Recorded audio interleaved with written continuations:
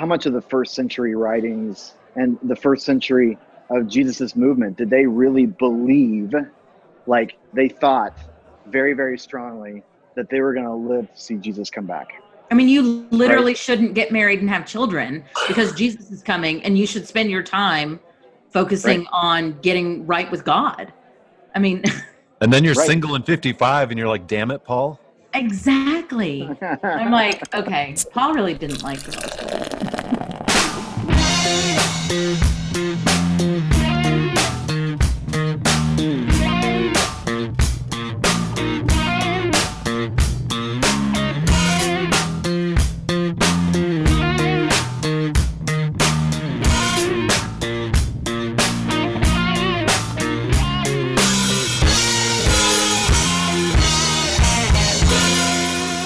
Welcome to episode 119 of Pub Theology Live, a weekly conversation on life and faith over a craft brewed pint, a fine wine, or whatever happens to be in your glass.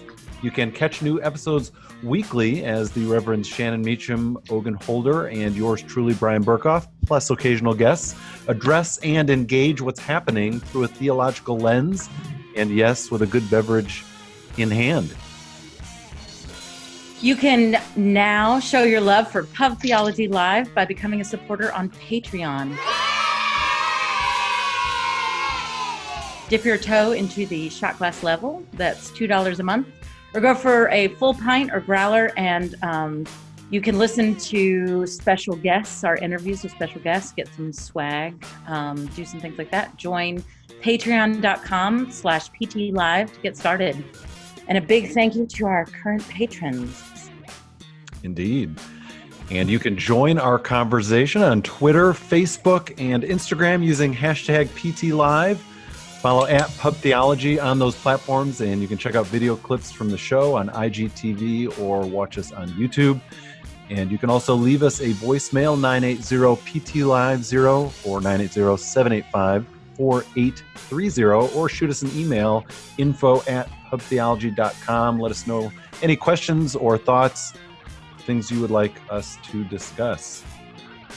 Well, today we will discuss Augustine of Hippo, who's credited with saying, "Understanding is the reward of faith. Therefore, seek not to understand that you may believe, but believe that you may understand." So does belief bring us to a place of understanding, or do we get knowledge and then adjust beliefs? Northrop Frye countered Augustine's saying by saying that belief has nothing to do with knowledge. So we'll discuss this tension between faith, belief, and knowledge. And we are joined today by Jason Chestnut to discuss. Jason is a pastor, filmmaker, a hopeless creative, and a storyteller. He's ordained in the ELCA Lutheran Church and is currently a full-time videographer. He's passionate about telling stories that matter and amplifying voices that are often ignored. And he says that most of the time he's making it up as he goes along. So welcome to the club, and has a healthy dose of imposter syndrome. He says, but luckily the Holy Spirit does what she does and he gets by. So welcome, Jason. Thank you. It's good to be here. It is great to have you. It feels very auspicious. I feel like I'm just kind of, I don't know, like a big deal. You know when people like introduce you, and you write introductions for yourself, and you have to write in the third person. You feel like a total tool, like. So I kind of feel like a tool hearing Brian read the words that I wrote about myself in the third person, but otherwise I'm good. I always have other people write them for me, so that way, Yeah, well, we don't all have Derek's sitting around doing whatever we ask them to do. So. Well, my best friend wrote mine. I wrote Derek's, so Oh, got it. Yeah. Yeah. No, it's good to be with you all. I've listened to this from afar and have enjoyed it, and so I'm happy to be asked to be on. Long-time listener, first-time caller. Yep, that's it. So, friends, what are we drinking today? All right, so I am drinking, this is new for me. It is a 3 Stars Brewing Company called Above the Clouds, and it has a nice little Celtic cross on it. Oh, nice. That must be a new one from 3 Stars. Above the Clouds.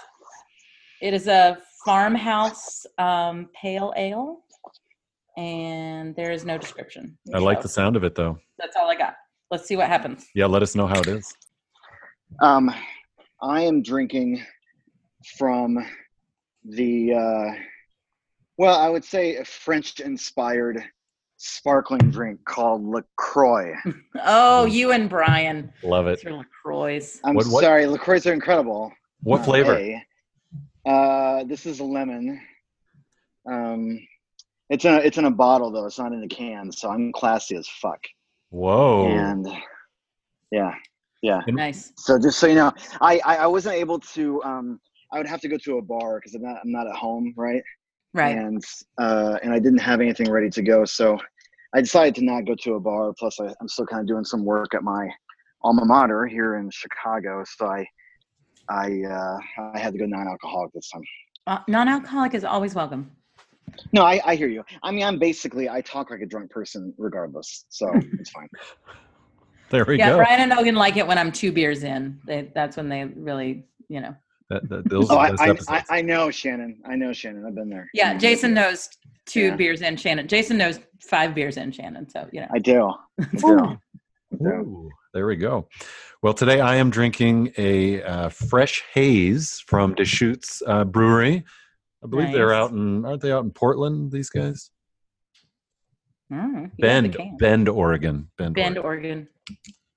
Brian, when I'm done, I'll go outside because I can compete with your snow picture. Yeah, now. Did you see that? I did. I just, I don't want to go outside because it's disgusting.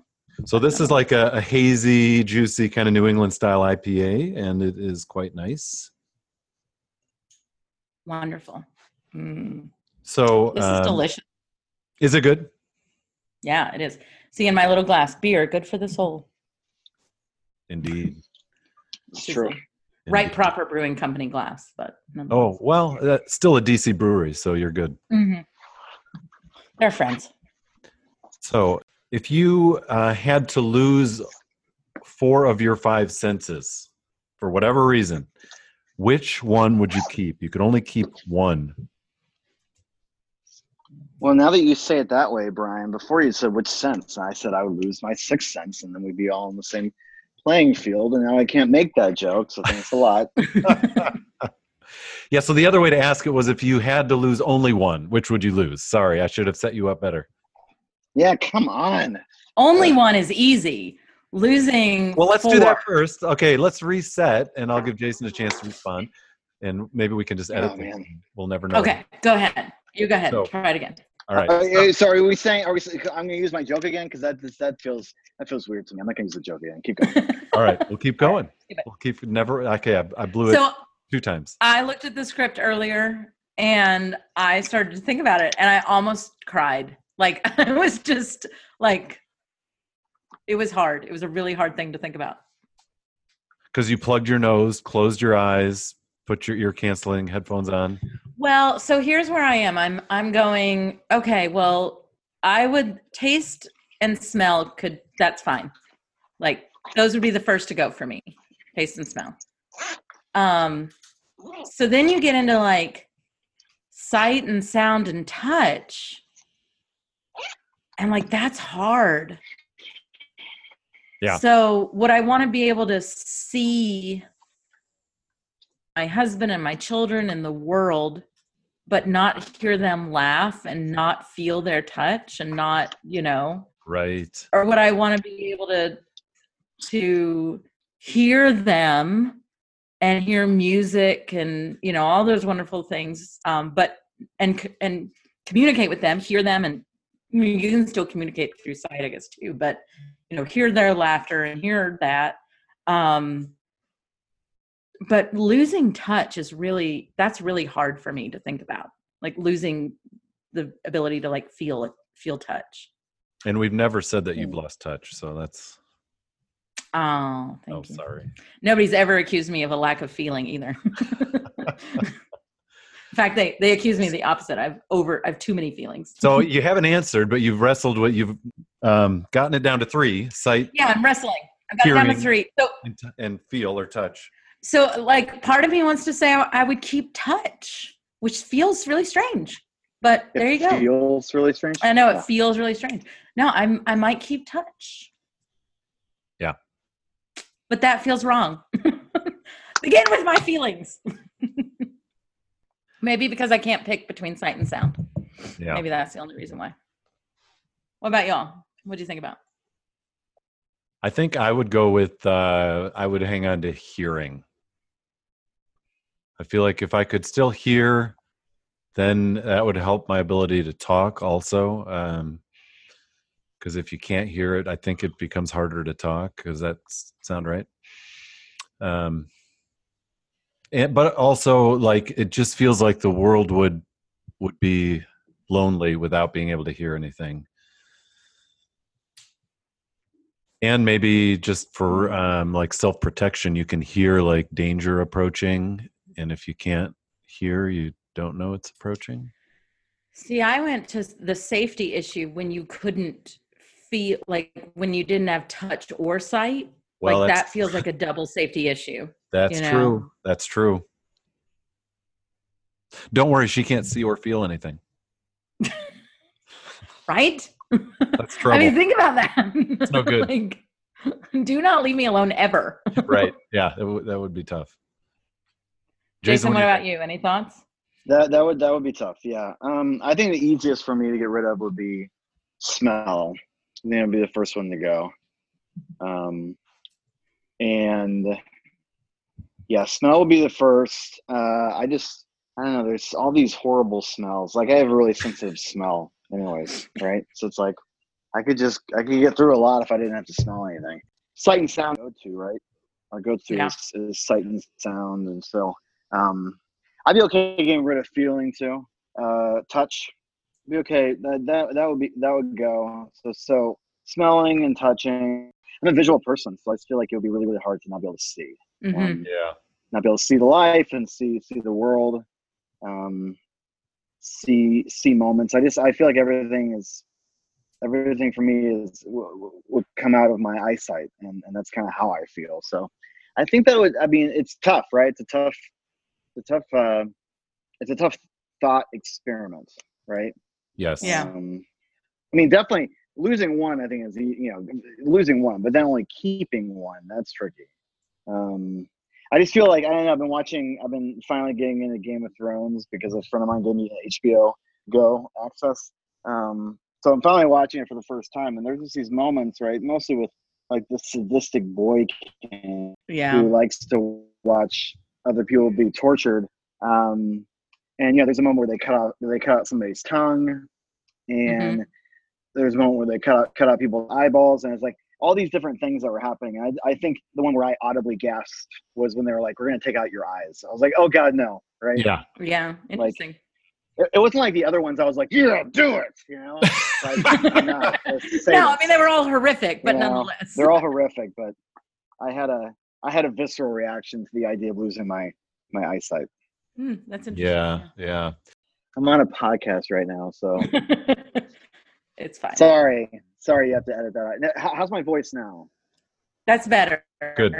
We'll try it out, see if it breaks up. But I think it could be my end too. We got frozen everything over here, and it could be my internet's a little. You're breaking up a little bit, Brian, but it's not too bad. All right. So let's get into the meat of this whole faith, belief, knowledge thing, and we have sort of a story to help us begin. And this is a person who posted to Facebook after this weekend, and he said, "Over the years, I have grappled with various atonement theories, as many of us have.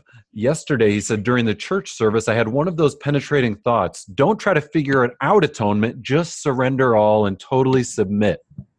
He said, "It actually came to me as we were singing, 'What can wash away my sin? Nothing but the blood of Jesus.'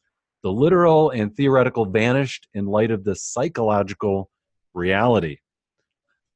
So kind of an interesting insight into someone's experience who's sort of wrestling intellectually with a theological position, but then has this experience during worship where they wonder, maybe I'm just overthinking it. Maybe I just need to let go and embrace. Wondering if you resonate with that, if you have experienced that yourself, if you would push back at all. How does that strike you? Well, I don't like the word surrender. Is that just me? I don't like it. Not just you. it makes me have a feeling. I don't know And what that feeling is. And he Is said it- not only surrender, but totally submit.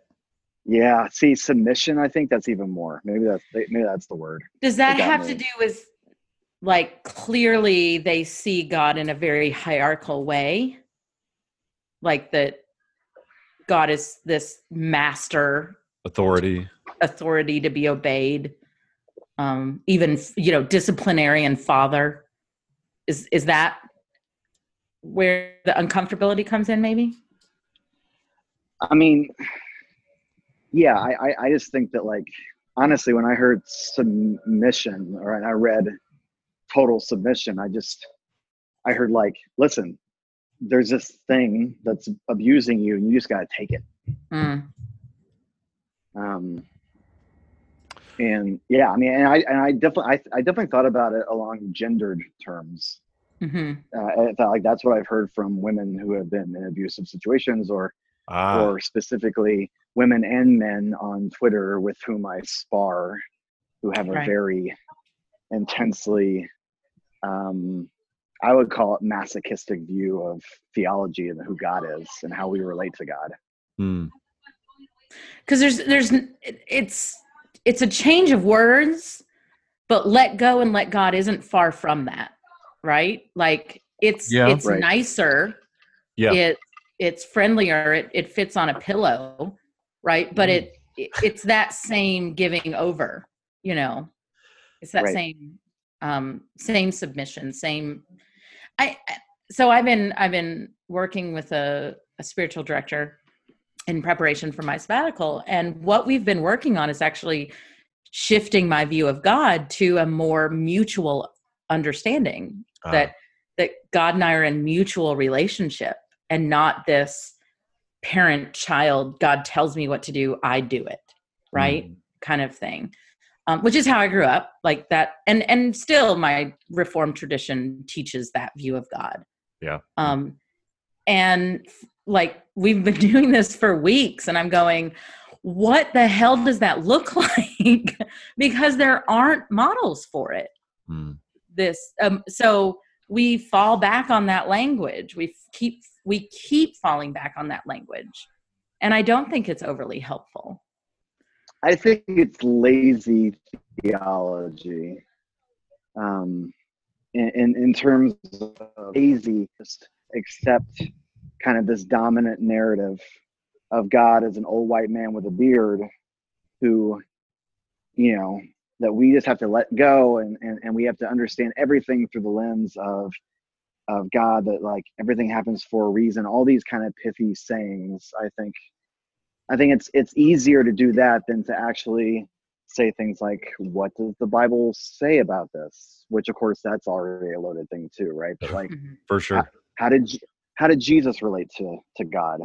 What did Paul say to God to different communities? What did Paul say to the Romans? What did Paul say to the Corinthians? So, I mean, I think there's just a lot of, I think we miss a lot of nuance when we start talking about, well, you just need to submit. Like, you just need to totally submit to God and everything will be good. Yeah.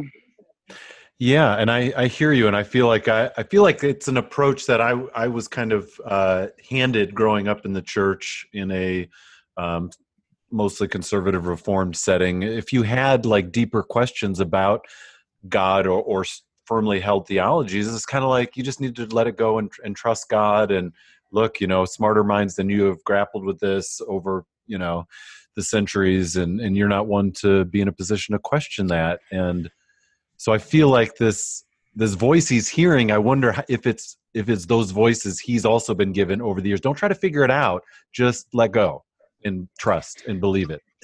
So I want to name that there's a difference between surrendering and submission and letting it sit for a while.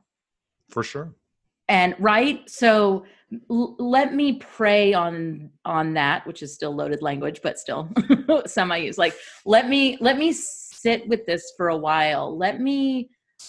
There is a way of, I'm trying to figure this out in my brain. I'm trying to unpack this, and I'm looking for it in theology books, or I'm looking for the answer, even in scripture or whatever. And let it And there's- sit with you in your body and your soul and yourself. Yeah. Exactly. And ask the question of like, so how do I experience this? Or how is this coming? How is this appearing to me? And what is God trying to show me in this? And that's I think some people might say it's the same concept, but I think the language shift is important, right? Like, For sure. Especially when the realization comes through the hymn, washed in the blood of Jesus, like that. Yeah. That And all terrifies me. those, yeah.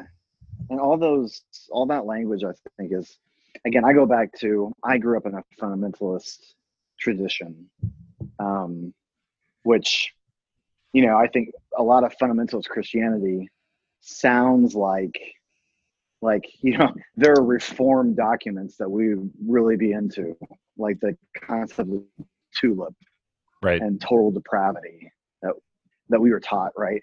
I'm ordained in the Lutheran Church now, but I think I still have some of this. And I always, when I hear language around, anything like Shannon's, I'm going to pray on that, or even, this person who posted around submitting, like that's not language Jesus used.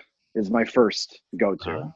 Interesting. I'm just always like, also Jesus never asked anyone to accept him into their heart.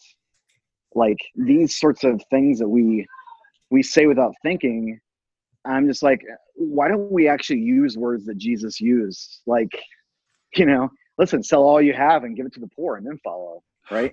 Like we don't use that as like our go-to, but I'm like, but that's what Jesus said often. We don't ever like use John the Baptist words. Listen, don't tell me you're going to repent. Bear fruits worthy of repentance. We don't say things like that. And I think we're more spiritually empty for that. And so even wash in the blood of the Lamb. There's language around comparing Jesus to the Lamb, especially like taking from Isaiah. So for Christians to see that suffering servant songs, there are things like that, like a lamb led to the slaughter, he didn't open his mouth. There are things like that, sure, but I feel like I don't know. I was having a conversation with my godmother the other day, another ELCA pastor, and she was planning stuff for Lent. And she was like, is there a Lenten hymn that doesn't have shitty theology? Right? Like, yes. Like, is there one? Can we have one that doesn't? And it's like, and again, I think a lot of that, for me, it compares to the point of, like, if we're going to say that Jesus is the Word made flesh, then I think Jesus should be our go-to when it comes to relating to God. And I don't think that's the case. I hear you. And doesn't it seem like what's happening here in this experience is, this person has, as they've thought about this idea of atonement and most likely substitutionary atonement, which is sort of the dominant theory that gets used a lot in many church circles. He's wrestled with it intellectually, but here he is in a church service and he's with friends and there's, singing and the music and this familiar song comes on. And so I think there's like nostalgia and emotion at work. And those are powerful forces. And then he's like, yeah, who am I to ask these questions? I should just go with the flow and not ruffle any feathers and washed in the blood. Amen, Jesus. But that's the part of that mutual, like not seeing God in a mutual relationship, not seeing God as us, as creatures that God loves, wanting us to get to a place of, what the hell are you talking about? Like, is this made up? Is this real? Like, really being able to have this God that invites that, not only questioning, but the disbelief, right? Invites that kind of, no, you don't have it all figured out. And God, why would I want you to? I mean, I don't know that. I think it's, yeah. I mean, I think it's a repudiation of Genesis in terms of like the first creation narrative, that God creates humankind in the divine image and then gives us sort of, or maybe I'm conflating the two, which is not fair. I mean, conflating the first and the second, but like the first and second creation narratives, but there's that piece around like that we're co-creators with God, right? That God gives us not dominion necessarily, but says, listen, this is the earth, and I want you to help me create it. I know that's not well, right. I mean, but the subdue thing is very much connected, I think, to language of submission, right? Like we submit to God, and so then earth should submit to us. No, we looked it up a while ago, actually, for long-time listeners, and I don't remember what it was, but it was something more than just submit. The Hebrew word is better there than the English renderings often. Exactly. Yeah. And that is often the case in the Hebrew Bible. For sure. Like the original language is much better than ours. Hebrew just does not translate well to English at all. Right? But there was whatever it was a challenge of healthy respect. Right. There was a you need each other. There was a reciprocity perhaps there. Yes. Yeah. And so if we look at God that way, then that changes things. So as we talk about this, to not blindly lead, and maybe this goes to our next question, but is there a place for belief without understanding, or belief beyond what I can comprehend? Is there a place for that in our faith? Yeah, so let's get into that. So Augustine is credited with saying, as we said in the intro, understanding is the reward of faith. So he said, therefore, don't seek to understand so that you can believe, but believe so that you may understand. So if you believe something that feels beyond your ability to comprehend, maybe it'll start to make sense once you've come to that place of belief. So what do you think about that? Do you like that? Where are there areas where you feel like that holds true for you, or do you disagree with that? I mean, for me, I think a lot of it comes down to understanding what belief means. Can I use both those words in that way? Sure. But to agree on a definition of belief. Yeah. I think that's even a tricky part, because for Augustine, I think it was much more less an understanding of intellectual assent, and more of the English word we don't use anymore, but it's a verb for beloved, right? To beloved. Mm-hmm. To believe and beloved, I think those are connected etymologically. I don't know for sure, but the sense of I give my heart to something is believing, right? I give my heart to Jesus. I give my heart to this movement. And I think too often we have this Renaissance industrial revolution understanding of belief, which is I have to prove it to believe in something, right? Right. I have to show you charts and graphs, and then I'll prove it to you. But then are we talking belief at that point, or don't we tend to post Enlightenment say we believe when we get to the point where we can't understand, and that's why belief is so shaky, because we can understand so much today about the world, and so it's people who need something beyond what the world of science and understanding can tell us. So then you kind of have to resort. No, that's a good point. Yeah. Well, I think of Dr. King in terms of he's we have guided missiles and misguided men, right? Yes. Right. We have so much understanding of the world, but we don't know shit when it comes to deeper things. What were you going to say, Shannon? Well, I love the idea of belief is where I will put my heart, right? In terms whatever you said was much better than what I'm saying, but nonetheless, but I like the idea, because this is not this is an adaptation of something I say on a regular basis when somebody's really struggling to understand something, especially in scripture that is not understandable through science. The resurrection, the birth, the blah blah, right? And I don't want to say, well, you have to surrender to it. But I do want to say, there's historical context here on why it's important. There's belief, former belief, there's history of cultural belief happening here. But ultimately, what really happened, I don't know, but I do believe in a God where all things are possible. So you don't want to throw away everything that we can't figure out on a chart or a scientific equation, right? Well, right, then I Yeah. Right. wouldn't believe in God then. I mean, even though there is some science of something, right? Sure. But even if God exists in neurons in my brain to bring hope into my world, I'm fine with that. Like, Right. even if we've all made all of this shit up just to help us be better people, I'm fine with that.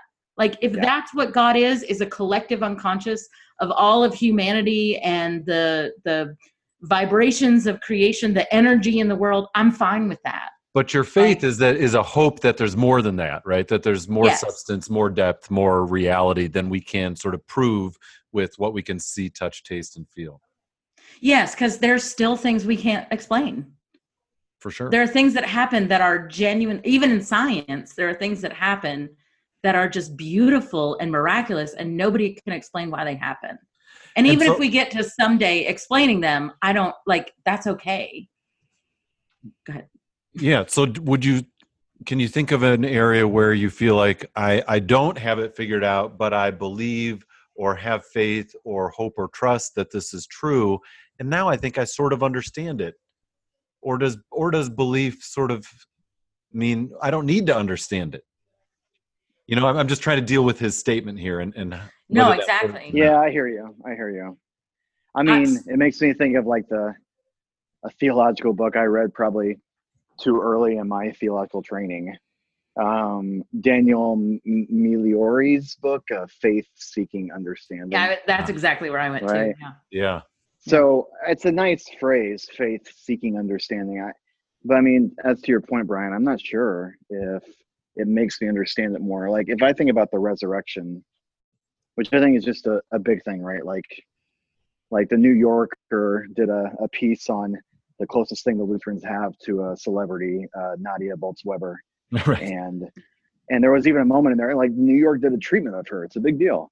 And there was a point in there where the New Yorker was like, even Bolz-Weber says she believes in the resurrection. She believes in a bodily resurrection, right? Like that was the sticking point in the article, that she's so hip and progressive and has tattoos and everything, but she believes in the resurrection. Look at her, right? Like that's something that's reserved for the conservatives and the evangelicals, right? Yeah. Yeah. They have some exclusive right to it. Right. Exactly. And so it's like, I don't understand the resurrection at all. And I don't know if it happened. Right. Right. Mm-hmm. Right. But I don't even say I believe in it. Right. This is where I start using this language where I've been trying to work it more into my own understanding. And I say, listen, that's where I put my heart. I put my heart in this idea that Jesus did rise, that death couldn't stop him, that Rome and public lynching and a whole system of inequality and oppression that tried to kill him, they couldn't do it. Right. That'll preach, man. Yeah. Yeah. Well, thank you. I mean, but I think like, so that's where I put my heart. I don't understand it anymore because, it's like Oscar Romero, a couple of weeks before his death, he said, listen, if they kill me, I will resurrect in the Salvadoran people. I love that. Right. And he did. Like he did. Right. He came back to life. He came back to life. And then we have multiple levels of resurrection, right? That's very true, that he lives on and his life and his heart and his efforts remained with us, maybe even a more powerful way, potent way, because of his death and the way he died. But that's not the same as saying he physically, was walking among us again and suddenly had a new sort of body, so it just gets so complicated. Right. And I can't figure it out either. It does. And I too am in a place of I don't know. And if I only relied on science and what makes sense and what we see happening in history, I'm pretty skeptical about traditional understandings of the resurrection. But at the same time, I don't want to let go of that idea or that hope or whatever it means, So I hear you. Right. I don't think it makes me understand it anymore. Right. I don't think it helps me understand. I think it helps me. If I'm trying to go off of the Augustine quote, I think I think the best thing it does is it helps me. It helps me recognize maybe the forces surrounding it, or it helps me have more, maybe the understanding of the depth of the early Christian movement, that it even survived in the first place. Like, I don't know. It doesn't like, as I'm sitting here right now, I'm like, oh, I don't understand it anymore. I'll probably understand it less after this conversation. Maybe that's why it's so powerful. You're welcome. Yeah, we do that for people. So Right? I've said over and over again is that, when I begin to know, I've stopped believing. So Right. I've put, Well, Augustine would agree with you. right. So I've put my experience, my knowledge, like it becomes about me then when I have the answer. That's like when I know. Now, there are a few things I know. But there in are my some things faith. right? That you don't There need to are have some faith things. for. God is love, right? I know that. Like, I believe See, that, I would say, I know say you have faith and you believe it. I wouldn't say you know it. I think that's a different. I know, that's so tricky. Isn't it hard? Right. It's Like, so I hard. know Say, I'm drinking like, 'cause this I would say, beer, I and I thought, know I'm on this yeah, podcast. like, Okay. Yes. like, right. and I know. Or are that, like, you? Is it just a dream, Brian? But that's the whole thing, right? Like I thought you were about to say, like, I know the sun rises in the east. Okay. Yes, that's well, what I but thought she was going to say. even right, an east thing is an arbitrary. Like, we made that Right. up, right? Right. Time is a concept. Dang like it. the Okay, thing, fine. So I know that the Earth is spinning at 27,500 miles an hour in an axis that's rotating around the sun. Right. I know that. Right. Right. Right. Right. But like, no, I yeah. don't personally know it. I didn't prove that. I was told that. Right. Right. But like, I know it. I know it's true. I don't know. I mean, does that make it worse? Like, I That's know a it's good true example, because, actually. Well, right. Does it make it less true that, you know it and not believe it? And I mean, is somehow, I think the problem that we're having nowadays is that not to blame the evangelicals for everything, but, let's be honest. But blame them. But that belief they love that. They love that. Oh, right. Like, yeah, because it plays totally into They're also big listeners. It plays into their hand. Yeah. Oh, total big listeners of our podcast. But they've put belief over knowledge. And right. I mean, last week's podcast was all about, climate change and whatever. Like, we've put, but God will whatever save us. God knows the way, whatever. I don't know. And I feel like a lot of that, not accepting acceptable knowledge from science because it conflicts with their worldview. Right. Yeah. Yeah. And so it's like, and I have family members who are still evangelical, right? And I'm just like, listen, if you get sick, like with a cancer, and you have to go through a surgery, like, aren't you going to trust your doctor that they know, right? Yes. And I think there's a level there, because then it's like, well, listen, 97.8% of scientifically reviewed peer journals say the Earth is warming. So what do you want? Like, right. Exactly. I don't know what else to say to you. And I feel like that's the whole anti-intellectual thing, which I would place in like the burgeoning with like Sarah Palin being a running mate, and just kind of like just flat out having this disdain for anybody being a professional or an expertise in their field, where I'm like, I want an expert in certain things. And or see our current elected leadership. No question. But I think it's important, though, to remember, like, it's not just our current leadership, right? Right. Like, this has been brewing for a while. It has. Yes. This is the result of a lot of things. But yeah, so I think belief is important. And yes, you're absolutely right. Like, by me saying I know God is love, that is my experience. That is what I do believe. No. I think it's important. I think it's an important distinction. I think that is my ultimate hope, right? Some people, they can't get past, if they can't understand it or figure, then it's not worth it. And for me, it goes to and I've said this before, and I've said this openly, like, I don't necessarily believe in the physical resurrection of Jesus, because I can't even begin to understand that. What I do believe is that God is bigger than all of my knowledge. And the symbol of resurrection, the symbol of conquering death, the symbol of being able to say, what, no matter what you do to me, whatever cruelty, whatever pain, whatever you put me through, you cannot keep me down, is far more important to me in my faith than whether or not I actually believe in a physical body coming back from the dead. Far more important. Yeah, I hear you. So I'm wondering, is this Augustine quote like a nicer way of saying what the person in our earlier quote from Facebook, he said, his penetrating thought as he's in this church service is, don't try to figure it out, just surrender all. Is that the same as don't seek to understand, just believe? And then, it feels like it's very similar in a way. And I wonder, do we apply this to other religious traditions? Like, would we say, as we're looking at Islam, well, you just need to read the Quran and believe it, and then you'll understand. Like, we would never, most people who are not Muslims would not use Augustine's words and apply it to another religious tradition other than their own. It seems to only work when you're talking about your own belief system. Is that fair? Just to stir the pot? So I basically play by the rules of, like, I don't talk about anybody else's stuff but my own, right? So it's like, so it's like, I'm very much into, or at least what I've felt,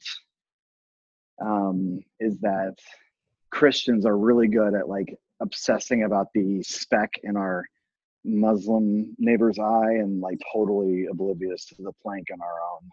And I feel like that's something to recognize, Yeah, I agree. I wasn't trying to our own shit, I wasn't trying to criticize Islam. I was criticizing Christians who don't take that same charitable view toward other religious traditions, and instead dismiss them. But if they took their own approach to their own faith to other religions, maybe they'd be more open and less dismissive. Oh, interesting. Yeah, no, that's good. I did mishear that. No, that's good. I like that. Like, if we could have some, I mean, if we could inject some of our own humility into our interfaith discussions, right? Yeah, right. Like, for sure. Like, I mean, I feel like, I don't know if this is the same thing, but it's like I've struggled with, like, Mormonism for a while, right? And I just flat out say, or I have said, right, I'm like, y'all, like, seriously, they're talking about ancient Jews built boats and sailed for America, right? Like, This is crazy. It's really hard to be charitable toward that. Thoroughly insane.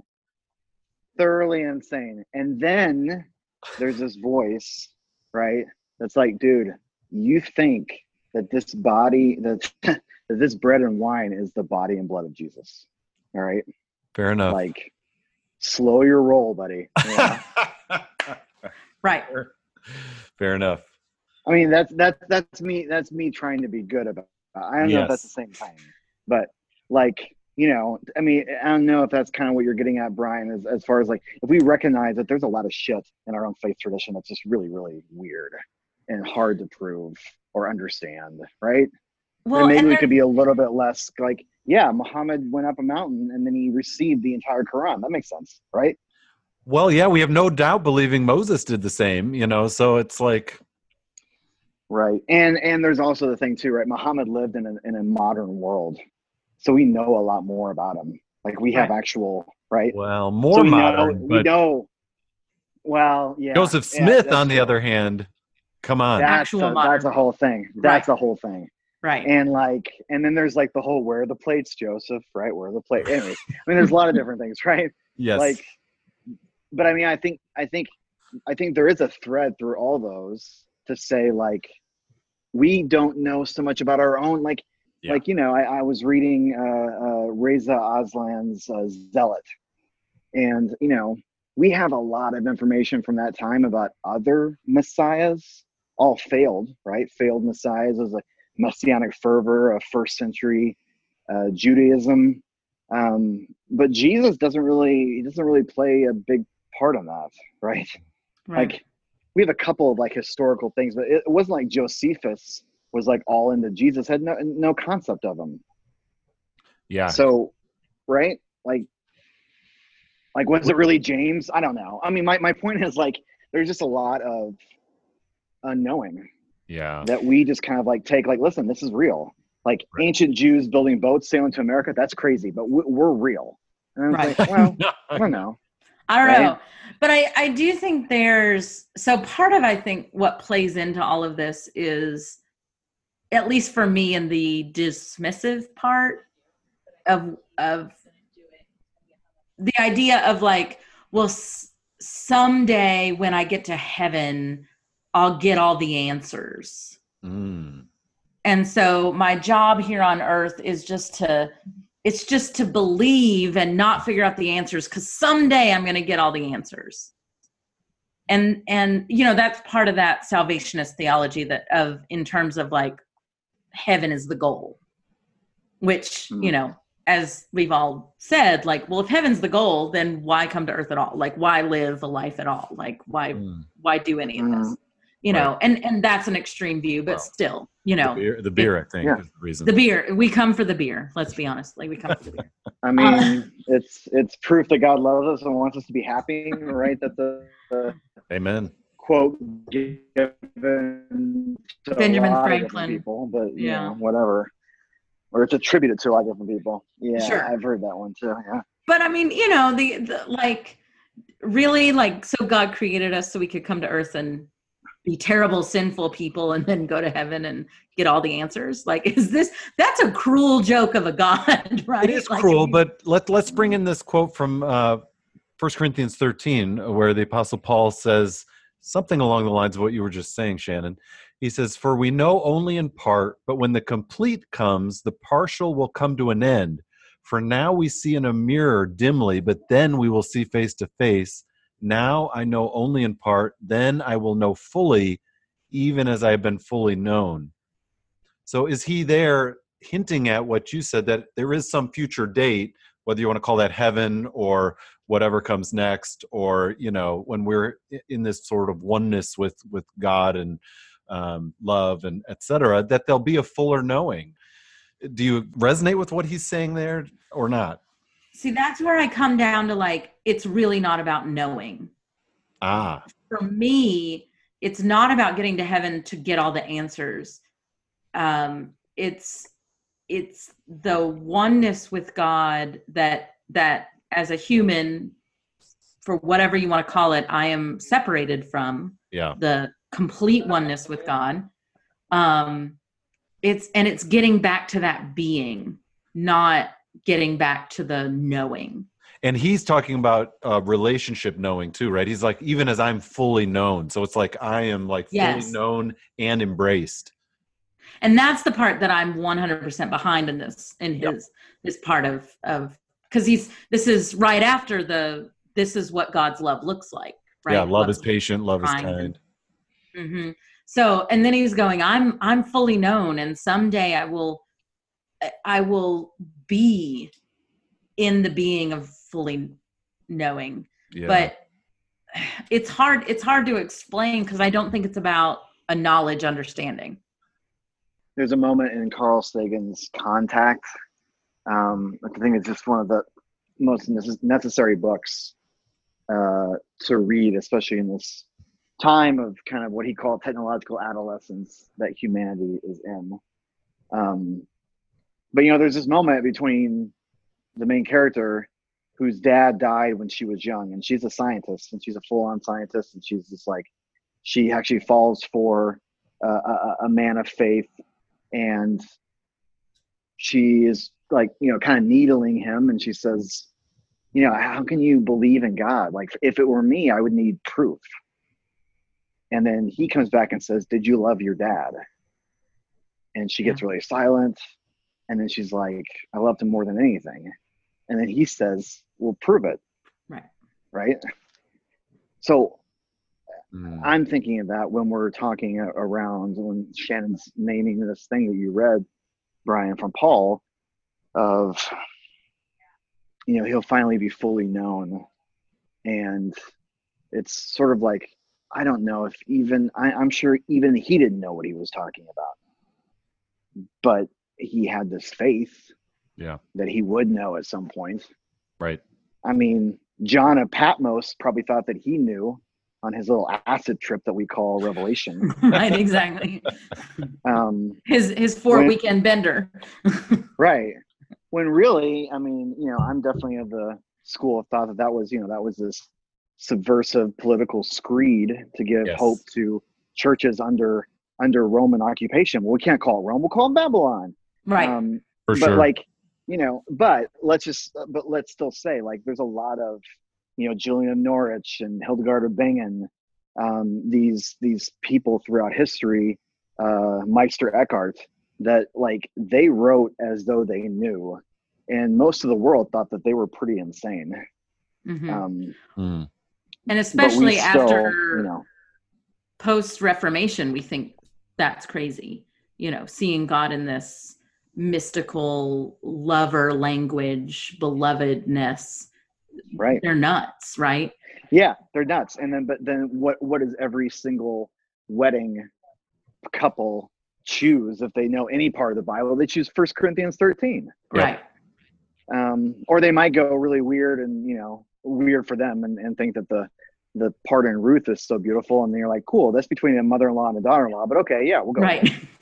Right. Like, or they pull out, set me as a seal upon your heart, and I'm going, wow, okay. Yeah.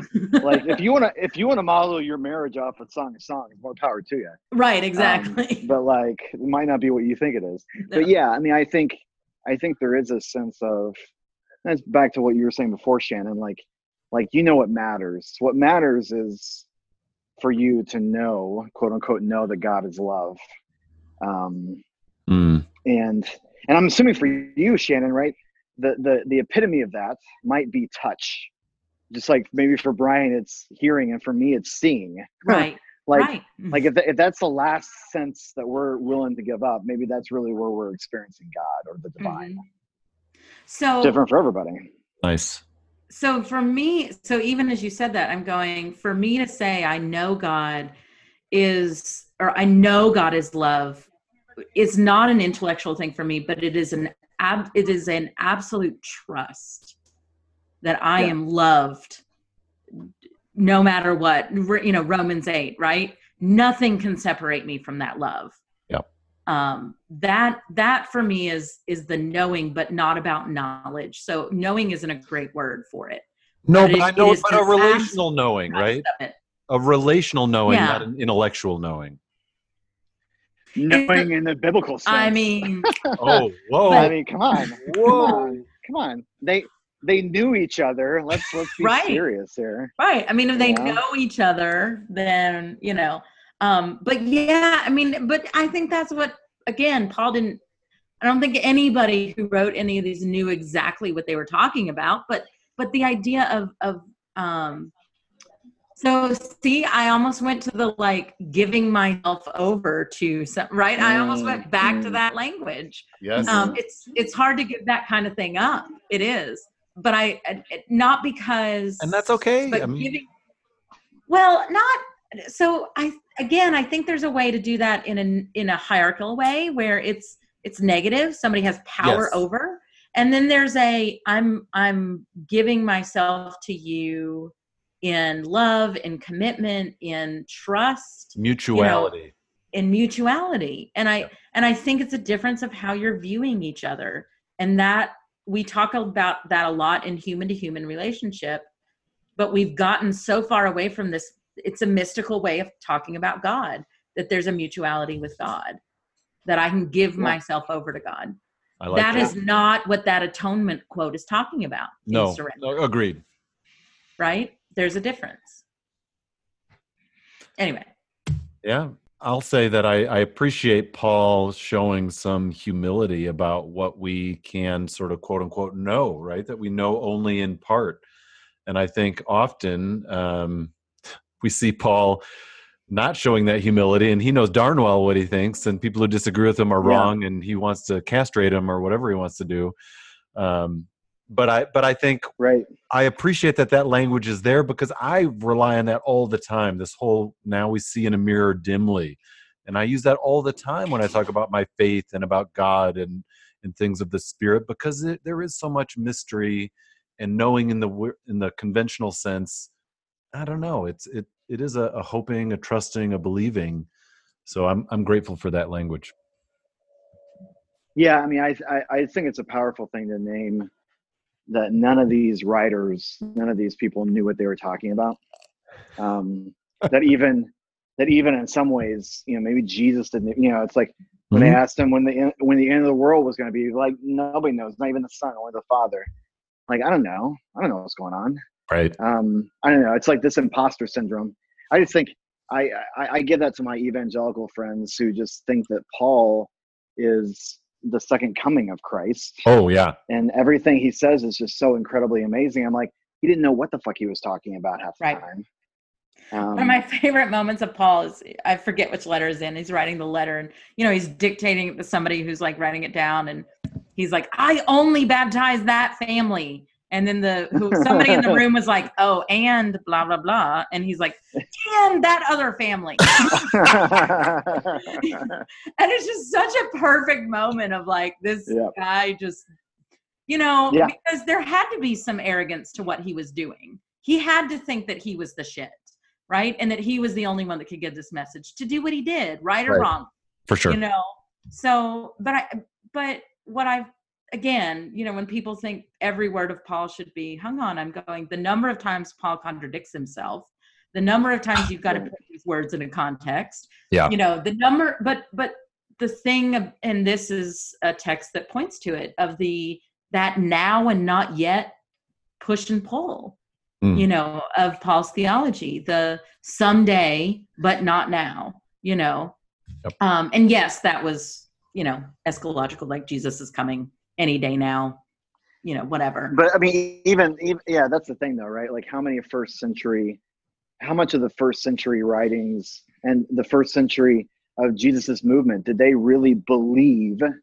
Like they thought very, very strongly that they were going to live to see Jesus come back. I mean, you literally shouldn't get married and have children because Jesus is coming, and you should spend your time focusing on getting right with God. I mean, and then you're single and 55 and you're like, damn it, Paul. Exactly. I'm like, okay, Paul really didn't like girls, did he? I mean, I think he was very, like, I do the things I don't want to do, and I don't want to do the things I do them. Like, he was pretty tortured. He was. He was tortured. Sure. But I just wonder if we were amen, if we were going to ask Paul though, if like he was in this conversation on this podcast and we said, what do you know for sure? Ooh. I think he might use language like, well, I don't know, but I'll tell you, this is what I give my heart to, right? Or this is what right?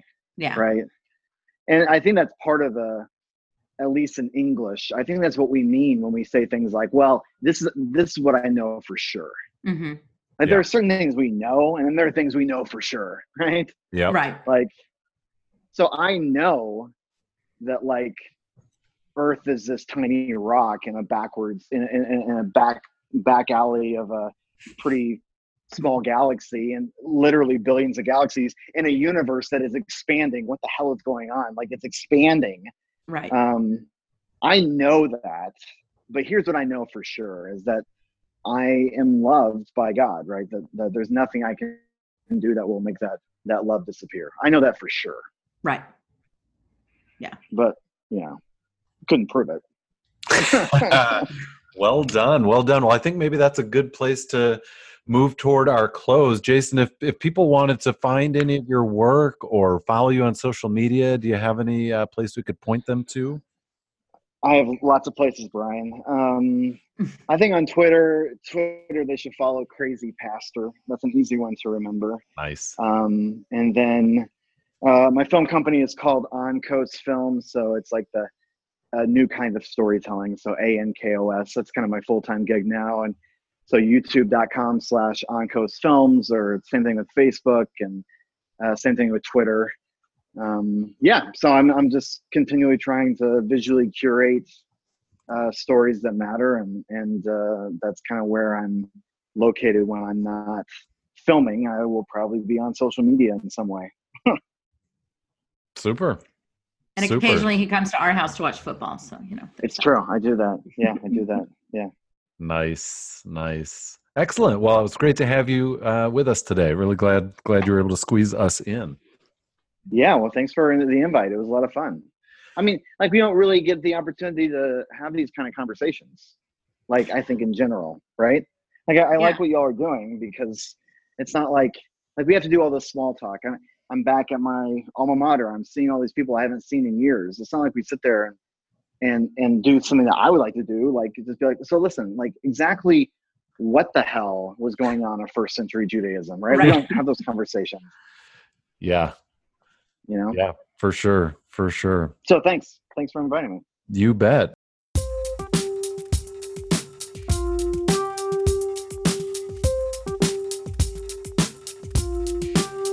Well, thank you, friends, for tuning in to Pub Theology Live. You can connect and spread the word on social media.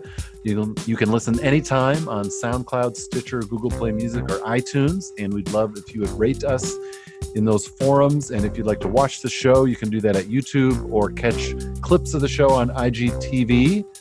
And if you want to find a conversation group like this, a Pub Theology group in your town, and have these discussions that Jason was just saying we need more of, and I agree, you can check out the official directory at pubtheology.com. And if you don't see a group on the map near you, there are some resources to help you start your own.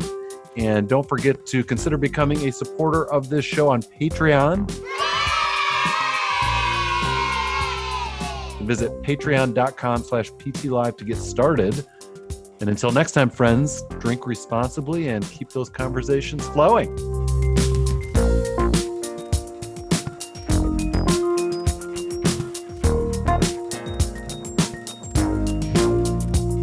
that was fun. Fake music.